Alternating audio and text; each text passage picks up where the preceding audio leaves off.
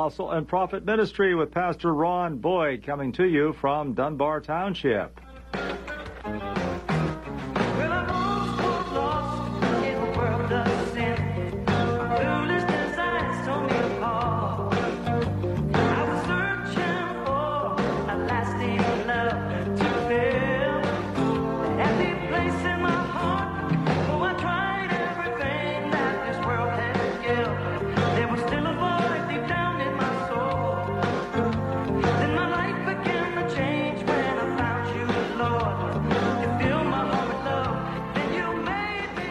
Praise the Lord, everybody. This is Brother Ronnie Boyd coming to you again today with the Apostle and Prophet Ministry. And right after this song from Chalmette Brass, we're going to hear a song from Sonny Poling. And he's going to be singing about a new road that God put his feet upon. And then we're going into the Word of God and share some good and precious things from the Word of God with you. So stay tuned. We've got some good things coming up today.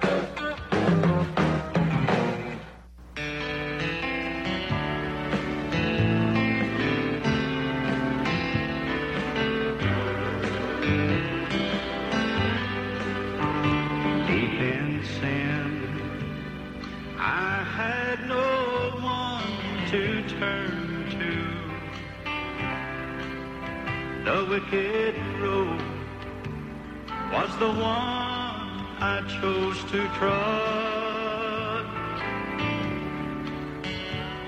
From the depth of my sin one day I cried out. There seemed no way I'd ever find my way to God. Then the tender hand of Jesus touched me. That one touch gave me strength and hope anew.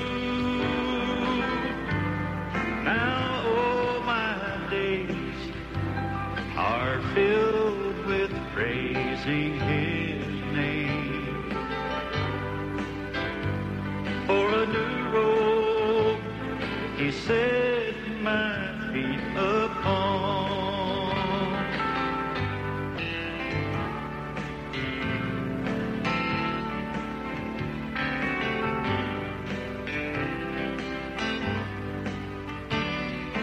His word. He promised ne'er to fail you. You can rely on Him. His word is tried and true. There's no need to ever be defeated when victory for you is here to claim. Then the tender hand of Jesus touched me. That one touch gave me strength and hope anew. Now all my days are filled with praising His name. For a new road He set my feet upon. Yes, a new road He set my feet upon.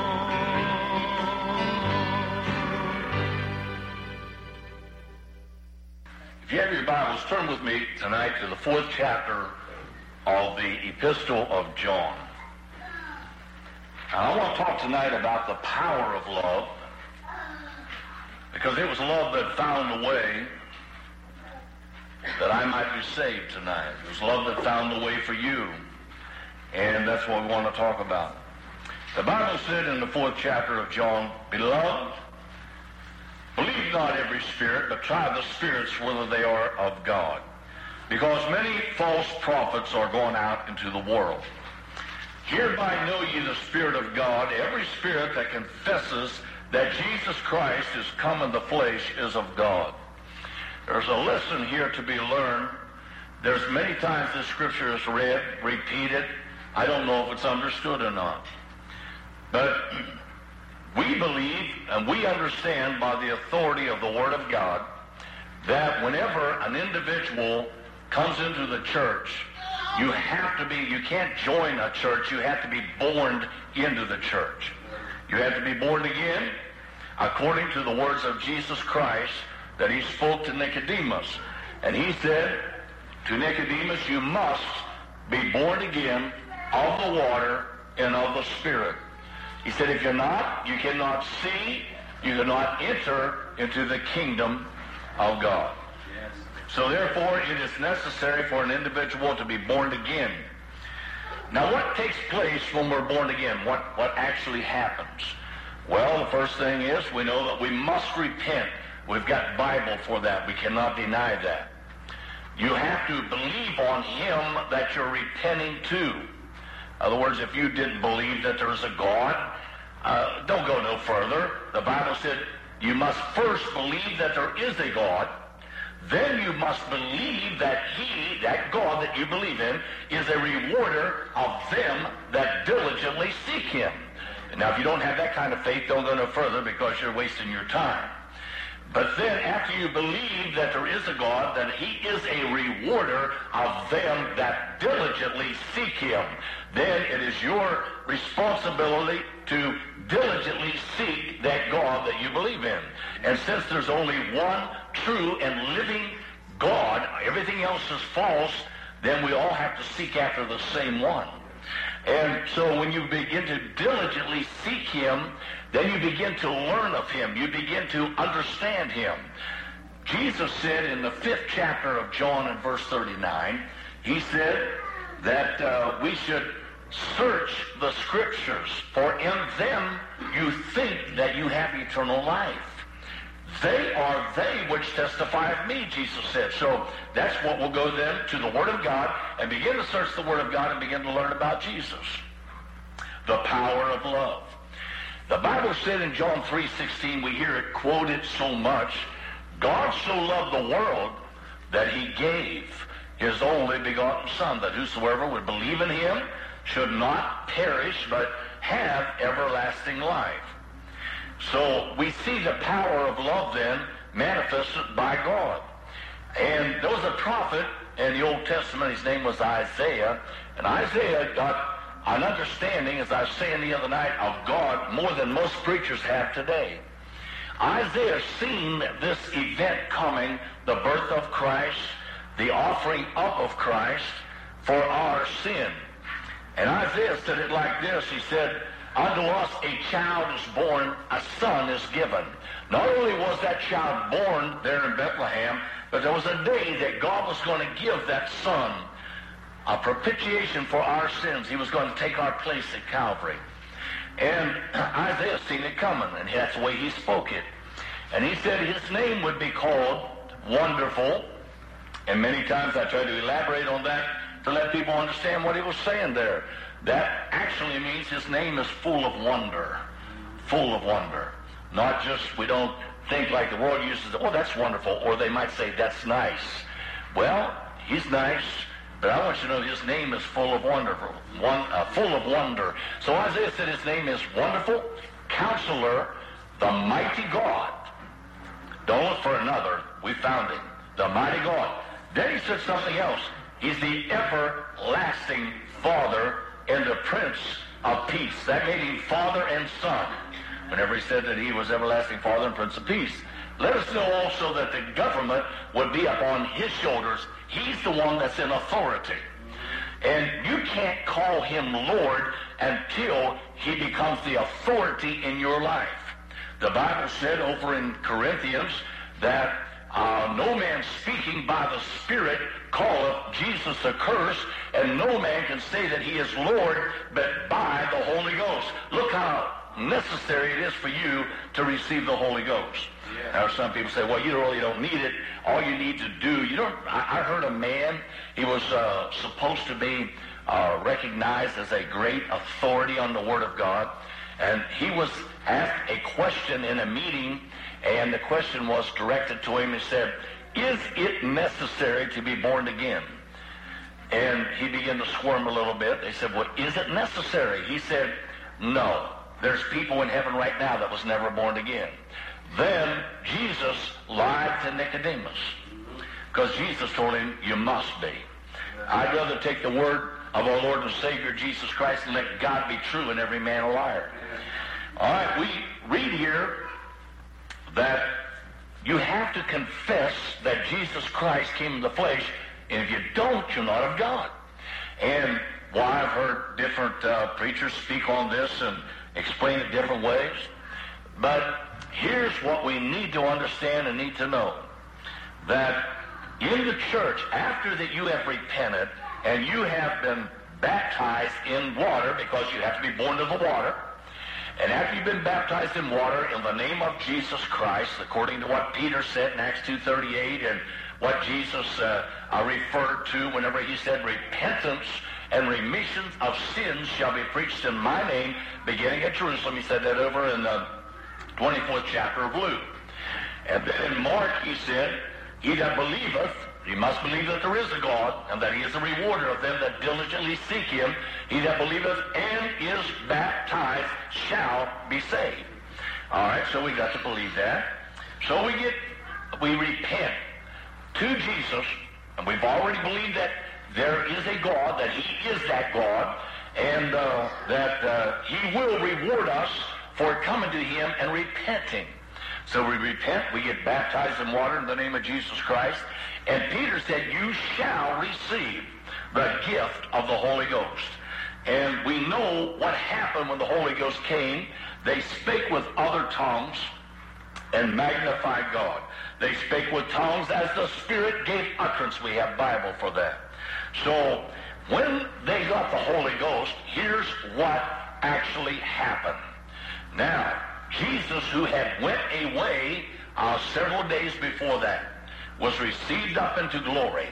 He had made a statement before he left. He said, if I don't go away, the Comforter can't come. He also made a statement that I'm with you right now.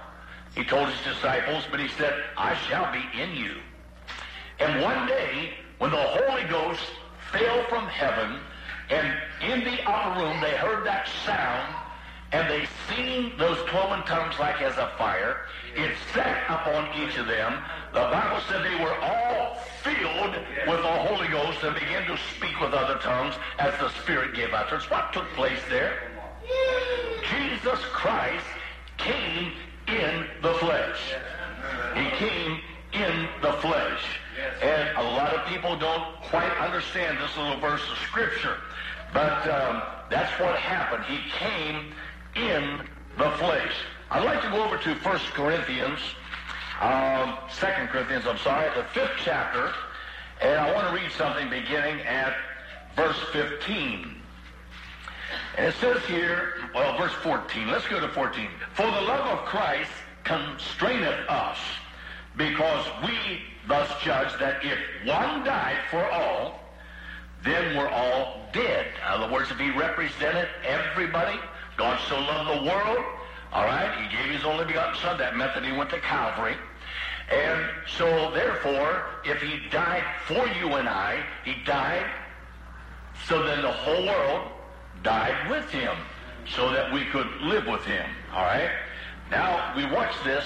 He said, everybody died, and that he died for all, that they which live should not henceforth live unto themselves, but unto him which died for them and rose again.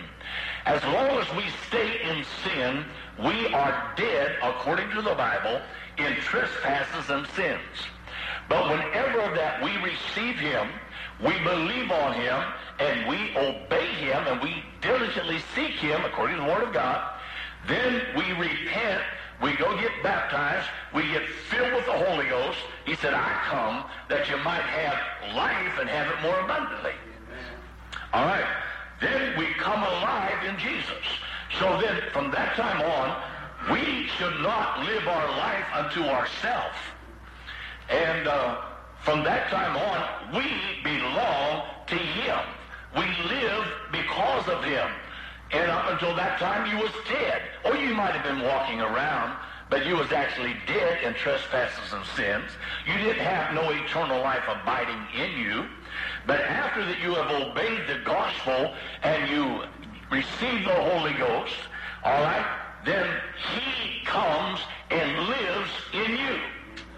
He comes and lives in you. That's what I want you to see. And so then, who is that he? Some say, well, it's the Holy Ghost. It's the third person of the Trinity. Well, we don't preach no 1, 2, 3 persons in the Trinity. We preach the one true and living God who was Father in creation, Son in redemption, and Holy Ghost in regeneration. So we only preach one God, and not no triune God. And every prophet, every apostle, everyone in the Word of God taught that, just one God. And they spoke of the Father. Jesus spoke of the Father. But he also said things like this: he that hath seen me has seen the Father. And he also said that the Father had sent him, but he said in a sense that he sent himself. He said, he that seeth me seeth him that sent me. So what's he saying? He sent himself. And there's just so many scriptures, I don't have time to deal with all of them, that lets us know that there's just one true and the living God. Now, here's one that you might think about. If the Father, the Son, and the Holy Ghost was 3 different individuals, 3 different persons in the Godhead, then we have a complicated gospel here, I'll tell you that. Because the Bible said that what was conceived in Mary was conceived by the Holy Ghost. Therefore, that would make the Holy Ghost the Father of Jesus Christ. Well then, how does that work? You got the Father, you got the Son, and then you got the Holy Ghost over here, 3 different persons. There is no 3 different persons. The same Spirit that overshadowed Mary was the Father, and he was the Holy Ghost, because the Bible clears that up and testifies to that. So I thank God for that understanding. So we get back to this scripture then, we understand it a little differently than what maybe a lot out there in the world would like to think that it means. He said, Over here in John again, let's go back there. He said, hereby know ye the Spirit of God. Every spirit that confesses that Jesus Christ is come in the flesh is of God. Now I'd like to go over to the 6th chapter of 2 Corinthians just for a moment and read something from there. I want to keep that in your mind, though, that every spirit that confesses. And what is it confessing? All right, we find here in the 6th chapter of 2 Corinthians, the writer said, be ye not unequally yoked together with unbelievers. There is a separation between light and darkness. God did that clear back in the book of Genesis. He separated the light from the darkness. And so we find here that the living and the dead are two different groups of people. And here he said, what? He's asking the question. He wants to know. He said, there's got to be a difference here. He said, what concord hath Christ with Belial? That means lawlessness. Lawlessness. And he said, or what part hath he that believeth with an infidel? You can't get along. You can't. The Bible said, how can two walk together except they be agreed? All right? He said, what agreement hath the temple of God with idols? Now, the Bible again tells us what the temple of God is. Remember what Paul said, 1 Corinthians 3:16. Ye are the temple. Your body is the temple for the Holy Ghost to dwell in. And what part or what agreement hath the temple of God with idols? For ye are the temple of the living God, as God hath said. Now watch this. God said, that's God, I will dwell in them and walk in them. I will be their God, and they shall be my people. Let's go back over again to the 4th chapter of 1 John. Hereby know ye the Spirit of God. Every spirit, reading from the 4th chapter, verse 2. Hereby know ye the Spirit of God. Every spirit that confesses that Jesus Christ is come in the flesh is of God. When we begin to recognize then what Peter spoke there on the day of Pentecost, that you shall receive the gift of the Holy Ghost. That means that God himself is going to come and take up his abode in you and live in your vessel. Now, I said all that because I want you to understand the rest of this as we go on. Then he went on and said, every spirit that confesses not that Jesus Christ is come in the flesh is not of God. And this is that spirit of antichrist, whereof ye have heard that it should come, even now already is in the world. How many preachers do we hear across the land telling people, you don't need the Holy Ghost? Not here. That which happened on the day of Pentecost, that's not for us. That was just for those Jews back there. And yet Peter spoke that day, said, this promise is unto you. He's talking to the Jews. He's talking to that people. And to your children, to the children of those Jewish people. But he went on to say, he said, and to them that are afar off. We'll go over to Ephesians. The Apostle Paul makes it pretty plain in the 2nd chapter of Ephesians that the Gentiles are the far off people. So then Peter said what was happening there on the day of Pentecost was for us Gentiles. Well, he went on and he said he didn't stop there. He said, them that are far off, even as many as the Lord our God shall call. And I'll tell you this today, you're not coming to him until he calls you. The Bible says this over in Revelation, the 22nd chapter, the Spirit says, come. What's what we have to have here to come to God? The Spirit says, come. Got to have that. If the Spirit don't say come, you can go out and invite people all day. They're not going to come. But the Spirit begins to deal with their heart. The Spirit says, come. The bride, now that's our part, church. The bride says, come. We have to go out and invite people. Then the Bible says something else. Let him that is athirst come. They have to begin to get thirsty. They have to want God. They have to want. That is created when the Spirit begins to draw on. Let him that is athirst come. Then he went on and said, what we hear quoted all the time, but they don't quote the rest of it. He went on and said, whosoever will, let him come.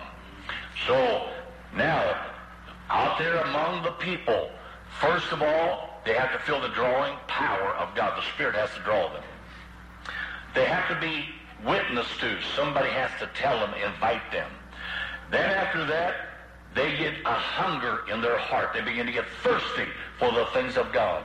After all, you told them of the goodness of God, and the goodness of God leadeth thee to repentance. All right? Now, they've got that much. And they come, and then they begin to seek, and they begin to obey. So, now, every spirit that will confess something else, that's bad shape. They're going to be in bad shape. And he went on, he said, "Ye are of God, little children, and have overcome them, because greater is he that is in you than he that is in the world." Now, where's that greatness at?